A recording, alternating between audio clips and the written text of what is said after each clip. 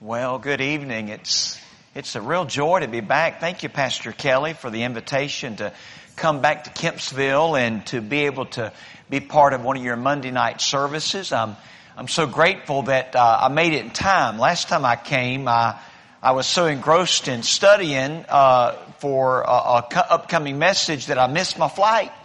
And so this time I got to the airport real early, and I watched that gate like a bird dog, and I was ready to get to Virginia. I've been praying for about 2 or 3 days about what the Lord wanted me to share with you, and I said to the pastor this afternoon, I believe the Lord wanted me to preach from the book of 1 John. So if you have your Bible tonight, I invite you to find 1 John chapter 5. Now, this is a great book, the book of 1 John, and in the book of 1 John, there are 2 verses that are some of the greatest verses on prayer in all the Bible. And I want to show them to you tonight. And I want to unpack these verses before us in 1 John chapter 5. And I want to look at verse 14 and 15. Now, who's this message for tonight? Well, you're in a great church under a great Bible pastor, so I'm sure all of you know how to pray.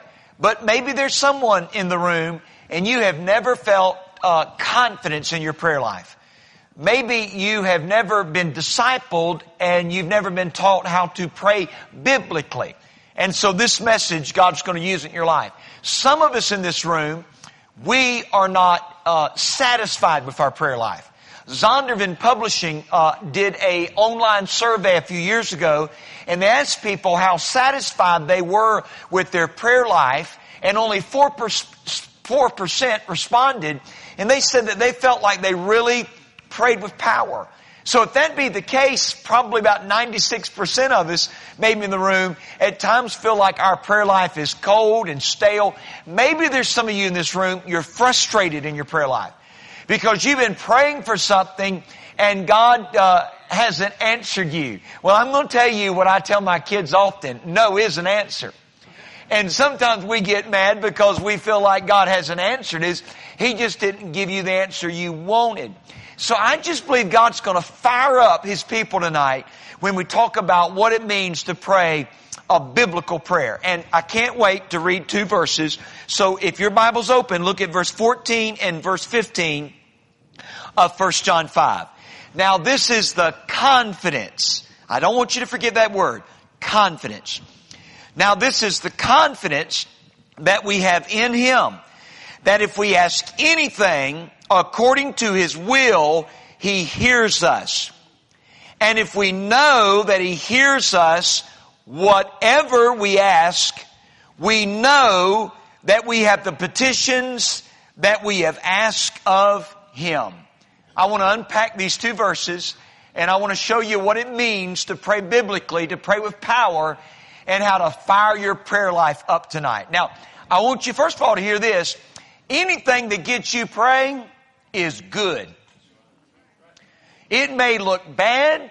You may have a sour experience going on in your life, but anything that will get you on your knees, anything that will get you focused back on God, anything that will get you praying is not bad, it's good. Some time ago, I had a lady in our church family, a mother, and she said to me, she said, Pastor Jeff, my prayer life has greatly increased. I said, why is that? She said, my son just bought a motorcycle. And she says, I'm praying like crazy now. You know, sometimes you can hear news or even get a letter, and it can cause you to get on your knees and pray. Listen to a letter that a mom received from her student who was at youth camp, and his name was Cole, and he wrote back home. He said, Dear Mom, our camp leader told us all to write to our parents in case you saw the flood on the television and worried. We are okay. Only one of our tents and sleeping bags got washed away. Luckily, none of us drowned because we were all on the mountain looking for Chad when it happened. Oh yes, please call Chad's mom and tell her he's okay. He can't write because his arm's in a cast. Our youth pastor, Mr. Webb, got mad at Chad because he went out alone on a hike without telling anyone. Chad said he did tell him, but no one heard him because it was during the fire. Did you know if you put gasoline on a fire, the gas can will blow up? The wet wood wouldn't burn, but one of our tents did, also all of our clothes. We will be home on Saturday if Mr. Webb gets the car fixed. It wasn't his fault that we had the wreck. Mr. Webb is a neat guy. Don't worry, he's a good driver. In fact, he is teaching Tommy how to drive, but he only lets him drive on the curvy, windy mountain roads where there isn't any traffic. Also, Wade and I threw up. Mr. Webb said it was probably just food poisoning from the leftover chicken. He said they would get sick that way when he ate food like that in prison. I'm so glad he got out of prison and became our youth pastor, Mom. I have to go now. We are going into town to mail our letters and to buy shotgun shells.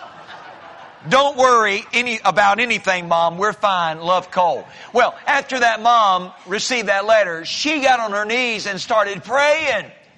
I want you to come up close and hear this. Anything that's going on in your life right now that's causing you to pray is not bad. It is good. Tell me what God does apart from prayer. As I look at the New Testament, as I read the Word of God, I don't see many things that God does apart from His people calling out to Him in prayer. What I believe is everything that God wants to do in me and with me and through me, He does it through prayer. So as we look at these two verses tonight, there is some wonderful truth. And for many of you in a great church under a great pastor like this, you're just going to be refreshed and reminded of some things that we have a tendency to forget. But I want you to look at these verses, and I'm going to give you 3 words tonight, right from these verses, about prayer. And the first word is the word confidence. Do you see that word? You ought to underline it in your Bible right now. Now, this is the confidence that we have in Him. Many Christians lack confidence when they pray. Perhaps some of you in this room do. You lack confidence when you call on God in prayer. But the people of God, we're to be confident people. See, John loved that word confidence or boldness. He would use it many times in the book of 1 John. And the word confidence or boldness, it means that you have freedom of speech. It means that you have faith in a living God that you call on. And we are to be confident when we pray. Solomon would write in Proverbs, the righteous are as bold or confident as a lion. Now don't get me wrong. When I say about confidence, I'm not saying you boss God around.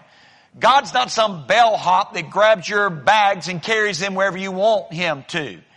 You don't tell God what to do. There's no vacancy in the Trinity, so don't apply for the job. God is sovereign. God is in control. God is the master. He is Lord, and we are His servants. So when we say confidence, we're not saying, God, you better do this.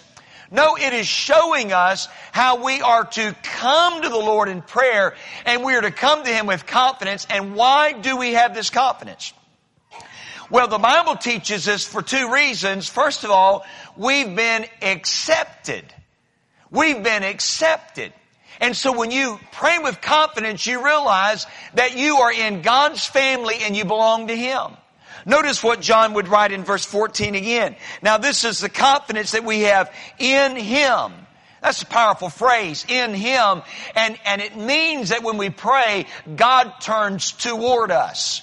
Jesus taught us this. He said, when you go and pray in the secret place, when you go in secret, God's face turns toward you. Do you have a secret place to pray? There was a movie that came out last year called War Room. Do you have a war room? Do you have a prayer closet that you go and talk to God? Now here's the most awesome thing. When you talk to God, you're talking to the Father. You've been accepted. And the reason you have this acceptance, it's all because of what Jesus did for you, me, us on the cross. The Bible says in the book of Hebrews, listen to this scripture, Hebrews 10:19. Therefore, brethren, having boldness to enter the holiest by the blood of Jesus. So what gives me boldness and you confidence when you pray? We've been accepted by the shed blood offering that Jesus made on the cross. And now the veil of the temple has been torn and we're able to enter into the very throne room of God and we can approach Him as our Father. You know, in the Old Testament, when they would approach God, they would approach Him through animal sacrifice, through the tabernacle, there in the wilderness, through the temple. And when they would even approach God, it would be rare that they would call Him Father. In the Old Testament, when God was called Father, it was more in a nationalistic sense, not in a more individual. God called Father, it's there, but it's rare. But when you get into the Gospels and Jesus' disciples ask Him, would you teach us to pray? One of the first things out of the lips of Jesus, He said, when you pray, pray like this, Our Father which art in heaven.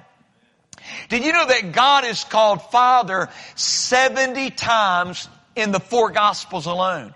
And I'm not counting all the other letters in the New Testament. And so what gives us this confidence when we pray, we are the King's kids. Jesus said, call out to Him, Abba Father, Papa God. And we are in a relationship with Him. So therefore, we're not talking to a stranger. We're talking to a Father that loves us, that cares for us. We have acceptance. But there's another word I want to show you, church family, and it's the word access. See, not only do we have acceptance, we are sons and daughters of God tonight, and we can boldly approach Him, but also we have access. That means that we can come to Him at any time. At any time you can call on God.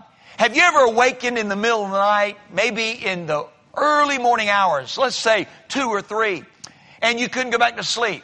That happens to me quite often. Maybe it's because I'm getting older. But you know, sometimes I'll wake up in the middle of the night and I can't go back to sleep.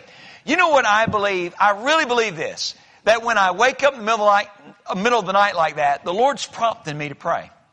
And that's what I do. And I'm not trying to sound super spiritual and all that, but I'm just telling you, as a child of God, when I wake up in the middle of the night, I just start praying till I fall back to sleep. And by the way, that's the best way to fall back to sleep. Not Netflix, but talking to the Father. That's the best way to fall asleep.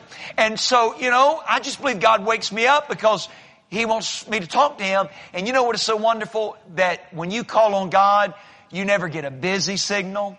You never get a tacky out of office reply email. God is always there to listen to us. My wife found this a while back. She gave it to me, and I thought I'd share it in this message. Can you imagine calling on God in prayer and getting voicemail? Listen to what someone wrote when you pray. Thank you for calling heaven. For English, press 1. For Spanish, press 2. For all other languages, press 3. Please select one of the following options. Press 1 for request. Press 2 for thanksgiving. Press 3 for complaints. That's when all the Baptists say 3, 3, 3, 3, 3. Press 4 for all others. I'm sorry, all of our angels are busy helping other sinners right now. However, your prayer is important to us and we will answer it in the order in which it was received. Please stay on the line. If you would like to speak to God, press 1. To Jesus, press 2. To the Holy Spirit, press 3. To find a loved one that has been assigned to heaven, press 5.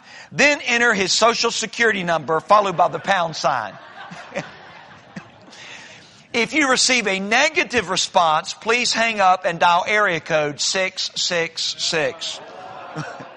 For reservations to heaven, please enter John followed by the numbers 3:16. For answers to nagging questions about dinosaurs, life on other planets, please wait until you arrive in heaven for the specifics. Our computers show that you have already been prayed for today. Please hang up and call again tomorrow. The office is now closed for the weekend to observe a religious holiday. If you are calling after hours and need emergency, please contact your local pastor. Thank you and have a heavenly day. Now, I don't know about you, but I'm so thankful that when I call on God in prayer, I don't get a busy signal. God hears me. We have access. You know why? Because we belong to Him. Years before I was born, our president in America at the time, John F. Kennedy, Life magazine did a feature photo story of President Kennedy. And the world was just riveted by this photo essay in Life magazine because it showed the president in a different light. It showed him not just as a leader, but as a father. And in this particular picture I'm thinking of, President Kennedy is in the Oval Office behind the desk, and he has a real stolid countenance on his face. It may have been during that 13-day Cuban Missile Crisis, but he has a serious countenance.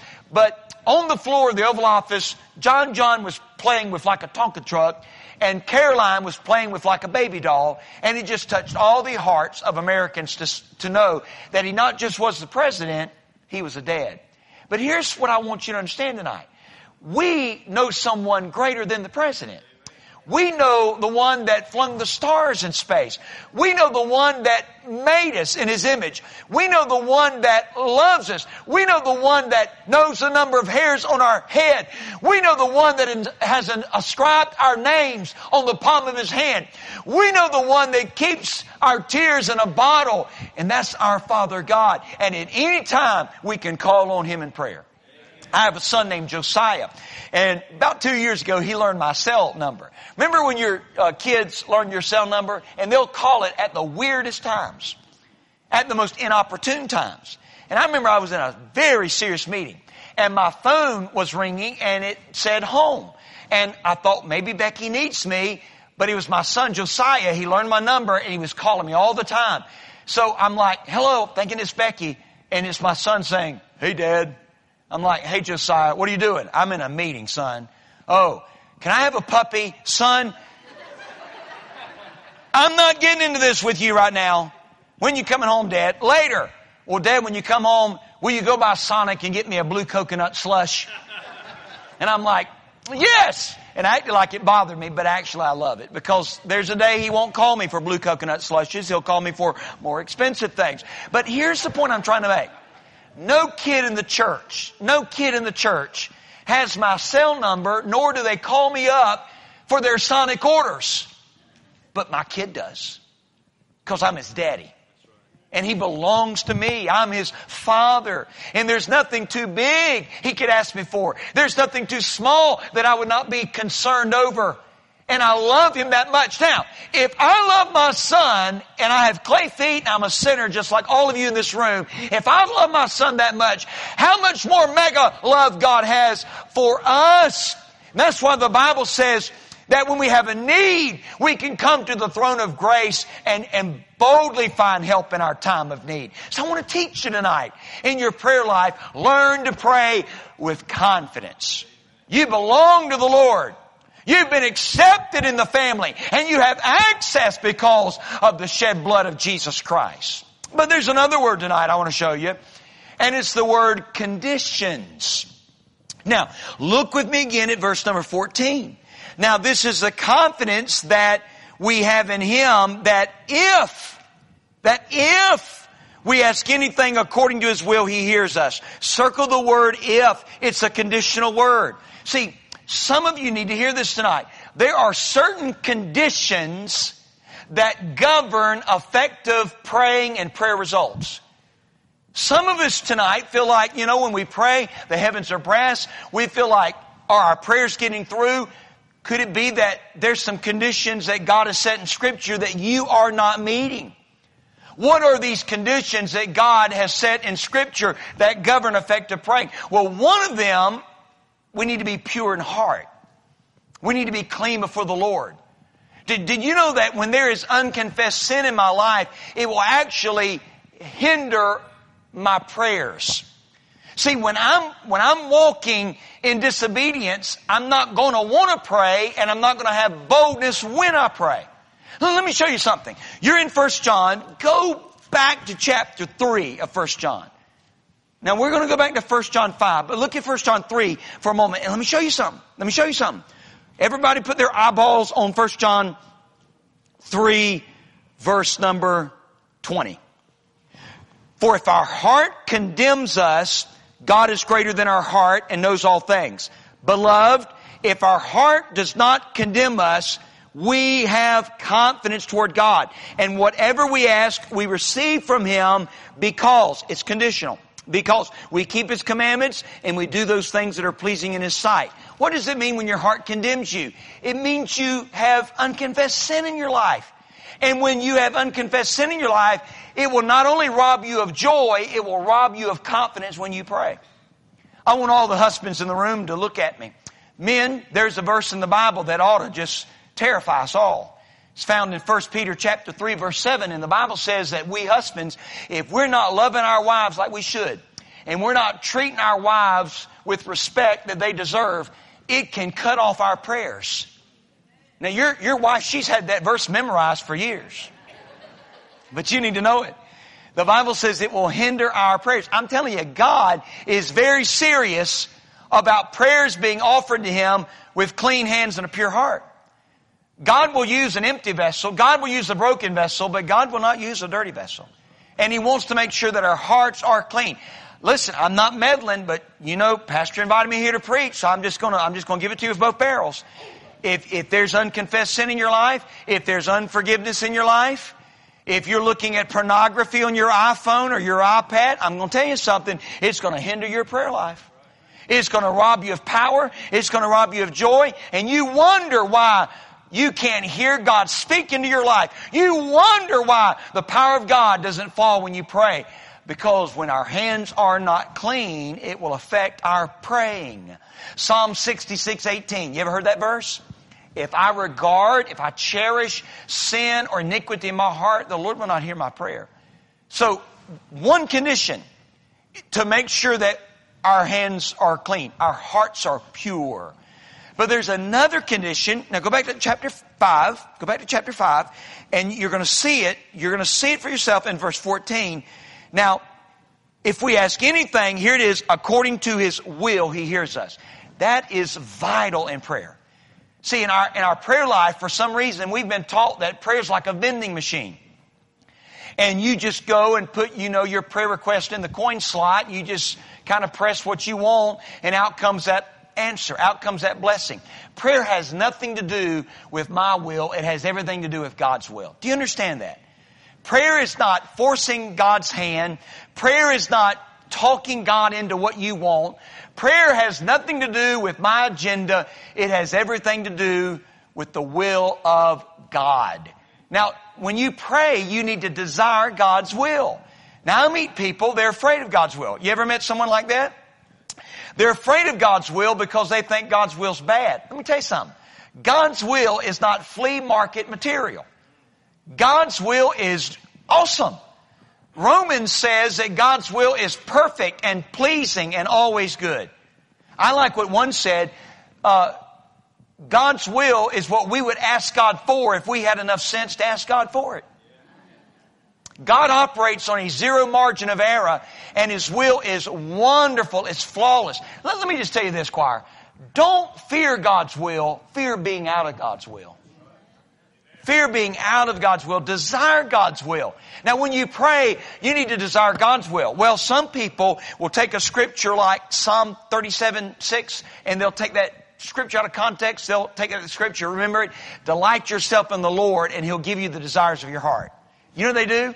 They say, well, Lord, here's what I'm delighting in, and I'm delighting in a 60-inch plasma. That's what I'm delighting in. I saw it the other day at Sam's, and I'm just going to delight it right in my buggy. And so, God, would you make it happen? Let me tell you something. The scripture says, delight yourself in the Lord. What it means is you learn to pray God's will when you're so close to God, you delight in God. So what God's heart beats for, your heart beats for. What's on God's mind gets on your mind. What God desires, you begin to desire. I remember when I met my wife, I was preaching a revival. She was a student at Florida State University, and I was preaching a revival in a little country town in Florida, and she came home to see her family and was in that service that night. I had the hardest time preaching, trying to focus on the sermon and focusing on a pretty brunette out there as well. But I met her, and we began to date, and I had an engagement of a couple years. And while I was dating Becky and engaged to her, I was a traveling youth evangelist. And Becky at the time was collecting dolls. She loved these ceramic dolls. Now she's not into that. That's so last season. I mean, I'm talking all bold because she's not here. She's in Georgia. I'm in Virginia. So I'm just going to act real big right now. But see, what happens is, my wife will like all these things and we'll buy them and then we'll sell them at a yard sale and we'll make like $300 and she's real proud, but it cost us $33,000 to buy all that stuff. Now I'm going to counseling for this. I just had to vent, okay?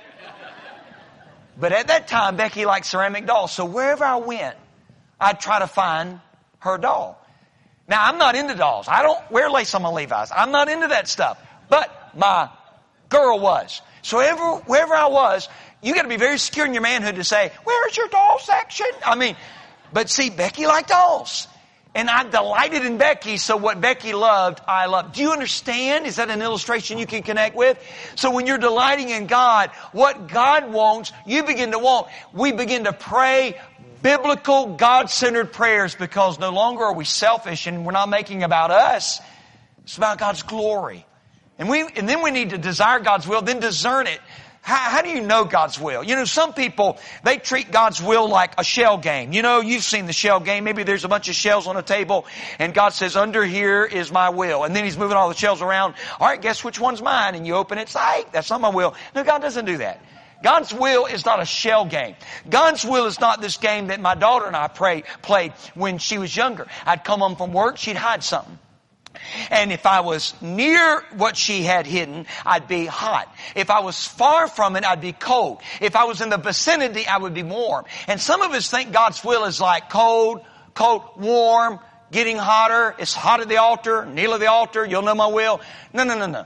Paul said in the book of Ephesians, to understand what the will of the Lord is. How do you know God's will? How do you discern it? Well, we know, number one, the Bible.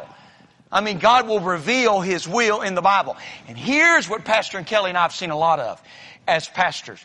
There's sometimes people that will say something is God's will and it contradicts God's Word. And I'm telling you, God's will and God's Word never contradict one another. You know how you have all your devices synced up? We've got our iPhone synced to our iPads, to our Mac notebooks. Well, I'm telling you, God's will and God's Word are synced up. And they never violate one another. So don't be calling something God's will that violates God's Word. And then, of course, we know God's will when we pray and when we fast. Fast. Like the Olympics? No, wrong fast. I'm not talking about running. I'm talking about flipping the plate over and not eating and seeking the Lord's face about a matter. But you can discern God's will, and here's the most important thing. You need to be ready to do God's will. I meet people often and they'll say, I want to know God's will. And you know what I want to tell them in love? No, you don't. Shut your mouth. You are just talking about the will of God, but you're not even desiring it in your life. Oswald Chambers said, you want to know what the will of God is? Do the next thing God tells you to do. I'm liking that a lot. Because, see, we look at the will of God as the real big things in life. The will of God is everyday matters. The will of God, some of the will of God, He's just put it on white paper and black ink. He says, just do this. And God's will is revealed day by day. God's will is not a roadmap, it's a relationship. And every day I surrender my life to Him. He's revealing what He wants me to do. And so that's what God says. We pray with confidence and we must meet these conditions. But let me show you our last word tonight, and it's the word certainties. And I want you to see it in verse 15. Here it is. And if we know that He hears us, whatever we ask, we know that we have the petitions that we have asked of Him. Do you see it? And if we know that He hears us, whatever we ask, we know that we have. So God certainly answers prayer. It is certain. You're like, man, I've been tracking with you this whole time, Jeff, but right now, this is when I'm going to fold my arms and give you a real mean stare and hope you go back to Atlanta real soon because I don't like what you're saying because I'm telling you, I've been praying and I don't think that God always answers prayer. Again, God is not giving you the answer you want, but He's answering prayer. I had a man say this to me some time ago. I did the funeral for his wife. She died of cancer. And he got so upset that he just, after the funeral, quit coming to church and got away from the Lord. How many of you know that if you're a true born-again, Holy Spirit indwelt follower of Jesus Christ, you can't stray from God far? Christians can't sin successfully. Do you know that? We're not good at sinning. You're like, man, I'm sinning my face off. You're as lost as the ball in tall weeds. We're not good with that stuff. Because if you are saved and filled with the Holy Spirit, you might give God the silent treatment, but you're going to come back because you belong to Him. You're one of His own. And so this man, he started coming back, and I'm like, where have you been? He's like, well, I've been so upset. I'm mad with God. Why are you mad with God? Well, God didn't hear my prayer. What? God didn't answer my prayer. Well, what did you pray to God? I prayed that my wife would be healed. Where's your wife? Pastor, you know where she is. You did her funeral. She's with the Lord in heaven. Does she have cancer in heaven? And he called himself. Let me tell you something. God heals here. Sometimes God heals there. Whether here or there, God heals. God answered his prayer. He just didn't like the answer. So I'm going to tell you right now, some of us in this room just need to grow up. We just need to grow up and realize that God's ways are not your ways. God's thoughts are not your thoughts. But what would help us is to understand the answers that God gives. And I believe that there are 4 general answers that God gives when we pray. Now, I'm not trying to oversimplify this, but I believe that God gave me this truth, and I'm wanting to share it with you tonight. This is just some general things I'm saying. But I believe that there are 4 general answers that God gives. And to help you remember them, they all begin with the letter D. Okay? So here's the first one. Sometimes when we pray, God answers direct or directly. And we love when that happens. We pray about something, and it's like just in a moment, God just gives a breakthrough. God shows up and shows off. God just does something amazing. He answers it in such a direct fashion. I think about, occurrences like this in the Bible. Remember that Abraham had a servant named Eliezer. And Abraham said to the servant, I want you to find a bride for Isaac. What an assignment. He could not bring back an ugly woman. And so, he's really praying specifically that God would give him wisdom, and he prays a direct prayer. God, I'm just praying that the next woman that comes and offers my animals some water, me some water, may she be the one. And we all know the story. Rebecca came on the scene, and she became the bride of Isaac. Sometimes God answers a direct prayer. One of the stories that I love to tell about how God answers directly. Would you listen to this story? And I don't want to miss any of the details, so I'm going to read it. Shortly after Dallas Theological Seminary was founded in 1924. That's a great school in Dallas. Some of the people you love to hear preach went to school there, like David Jeremiah, Chuck Swindoll, Tony Evans. So the school was founded in 1924, but they were struggling and they were on the brink of bankruptcy. Its creditors had banded together and threatened foreclosure at 12 noon on a particular day. That morning, the founders of the seminary met in the president's office to pray that God would provide. In the meeting was a well-known preacher from Chicago named Harry Ironside. When his turn came to pray, Harry prayed in a refreshing manner. Lord, we know that the cattle on 1,000 hills are thine. Please sell some of them and send us the money. While they were still praying, a Texas cattleman came into the seminary business office and said, I just sold 2 carloads of cattle in Fort Worth. I've been trying to make a business deal go through and it won't work. And I feel that God is compelling me to give this money to the seminary. I don't know if you need it or not, but here's the check. A secretary, knowing something of the financial seriousness of the moment, went to the door of the prayer meeting and knocked. Dr. Lewis Schaefer responded, took the check out of her hand, saw that it was for the exact amount of the school's debt. When he looked at the signature and noted it was a cattle rancher, he looked at Dr. Ironside and said, Harry, God just sold the cattle. Sometimes God answers a direct prayer. A book that has blessed me so much in my prayer life was written by a man by the name of Ron Dunn. Pastor Kelly remembers the great Bible teacher Ron Dunn. He wrote a book years ago called Don't Just Stand There, Pray Something. And he tells this story, I'll never forget. He told the story of a godly woman, just like a godly young woman in this church, and someone in the church was sick. So this godly woman was going to make a meal. You know what we do as Baptists? When someone gets sick, we send them a green bean casserole, don't we? Man, I'm telling you, those casseroles are anointed by the Holy Ghost of God. So she made some casseroles and things like that. So she's getting it all ready to put it in the oven. Phone rings. It's the school. Her 10-year-old son is sick. So she goes to the school. He's in the school clinic. And boy, he's hot as a firecracker. She takes him home. He has a high temperature. And so she calls the doctor. He calls in a prescription. She says to her son, now son, I'm going to run to the drugstore and get some medicine for you. I know you don't feel good, but when you hear the buzzer go off on the oven, can you take the casserole out and put the pie in, this and that and the other? And so she went to the drugstore. When she got the medicine, she's coming back to the car. She noticed she locked her keys in the ignition. So she runs back into the drugstore before cell phones and calls the house, and she says to her son, I've locked my keys out of the car. And in a weak voice, he's like, get a coat hanger, and hangs up. So she finds a wire coat hanger. That's a miracle in itself. And so she gets this coat hanger, she gets to the door, and it dawns on her, she doesn't know what to do with the coat hanger. She lost it. That's when she prayed this direct prayer. Oh God, help me. My casserole's going to burn. My son's going to probably die. I don't know what to do with this coat hanger. Would you help me get in my car in Jesus' name? Amen. And after she prayed, she saw this big burly man. Boy, he was tough looking. He gargled peanut butter and his tongue was tattooed. And she went up to him and she took this coat hanger and she said, do you know what to do with this? And he's like, yeah. And in just a matter of seconds, he had her car door open. She was elated. She gave him the biggest hug and said, you are such a sweet Christian man. He backed up and said, I'm not a Christian. I just got out of jail. And that's when she said, praise God, the Lord sent me a professional. Amen.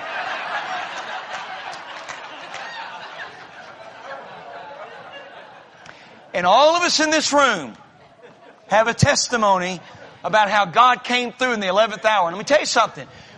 When that happens to you, tell everybody in your Sunday school class, because there's someone beside you, they're discouraged. Brag on Jesus. Stop putting all those stupid, tacky posts on your Facebook wall and brag on Jesus. We don't care when you go to Disney. We don't care when you eat at a restaurant and you show us your food plate. We don't care. I've touched a raw nerve, haven't I? But brag on Jesus. Put scriptures on there and tell about how God answers prayer. Because see, the Bible says, let the redeemed of the Lord say so. Somebody in this room is discouraged, and that's why we need to brag on Jesus when He answers the prayer directly. Let me give you another answer of Jesus. Sometimes it's direct. Sometimes it's delay. See, sometimes God is getting you ready. We often talk about wait on God, wait on God. Sometimes God's waiting on me. Sometimes God is getting me ready because I'm not ready. Remember Mary and Martha, the two sisters that had a sick brother named Lazarus? They sent word to Jesus that our brother is sick. They wanted Jesus to come. Jesus did show up, but not on their time schedule. When He showed up, Lazarus was not sick. Lazarus was dead. They get very upset with Jesus. Basically, they say, you blew it. If you'd have been here on time, this wouldn't have happened. What did Jesus do? He raised Him from the dead. Tell me the greater miracle. For Jesus to get there on their timepiece and give Lazarus the Baptist drug of choice, NyQuil, or to show up late and raise him from the dead. I'm telling you, sometimes later is greater. And God's getting us ready. God's preparing us. I heard a statement, man, I needed this. I was in my first pastorate, and I went to Ridgecrest for a summer conference, and I was real discouraged in this difficult pastorate. And there was this preacher up there that night named Jimmy Draper, and he said something that so helped me. I just wrote this note down. He said, God is preparing you for what He's prepared you for. And that helped me at that moment, and it's still helping me tonight. That sometimes God is getting you ready for what you're praying for. Now, direct and delay. Here's another answer. Write it down. Different.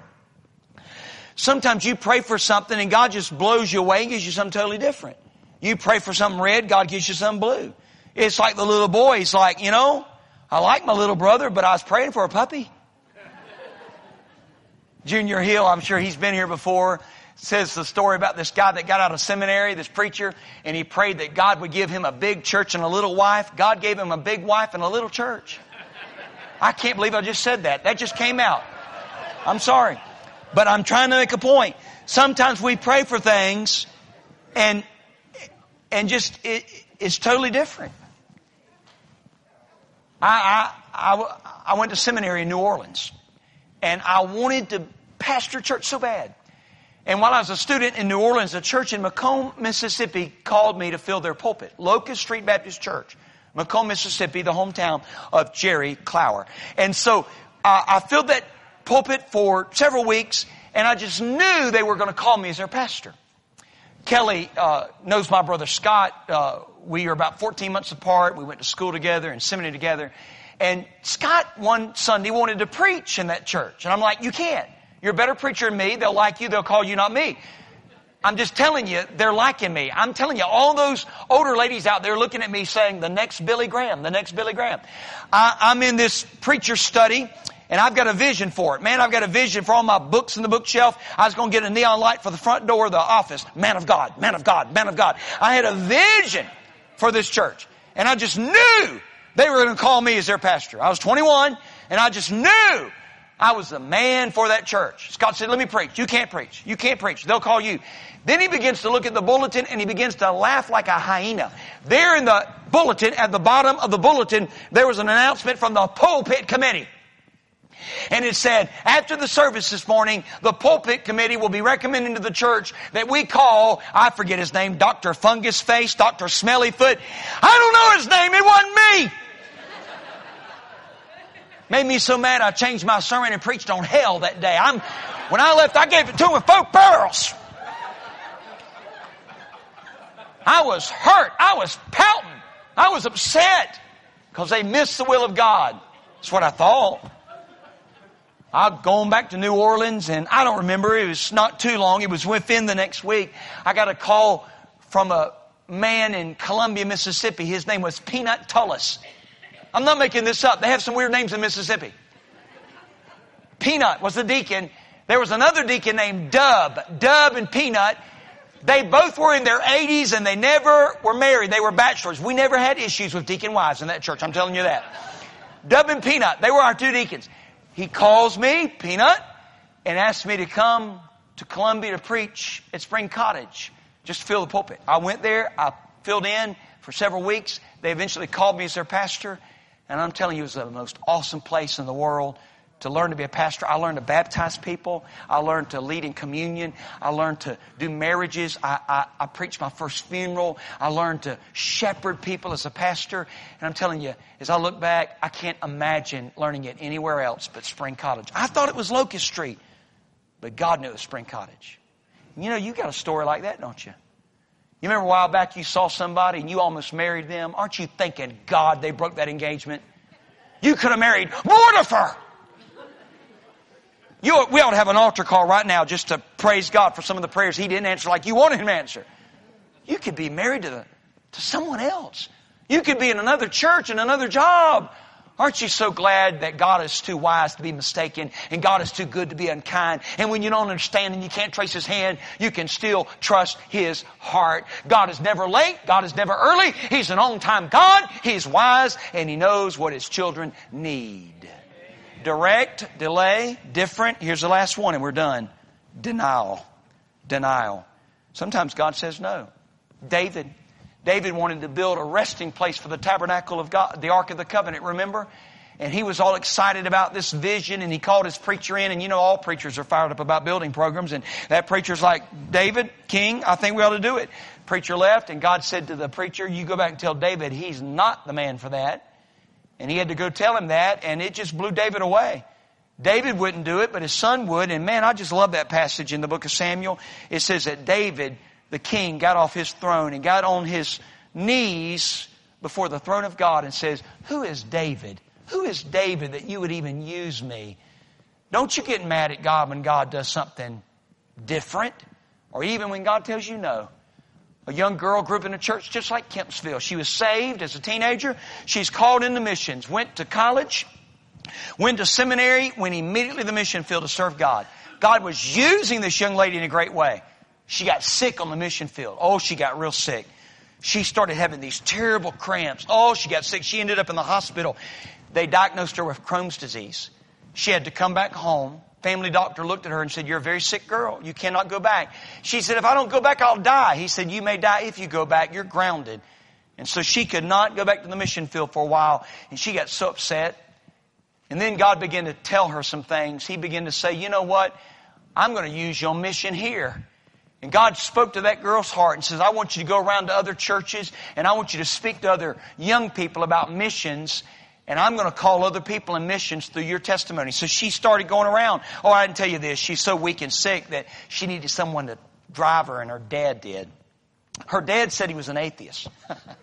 Her dad said he didn't believe in God, but he believed in his daughter. And he would drive his daughter to all these churches. He'd set up everything for her, and then he'd sit on the back row with his arms folded, proud dad, but lost soul, and listen to his daughter talk about Jesus and soul winning and missions and advancing the kingdom.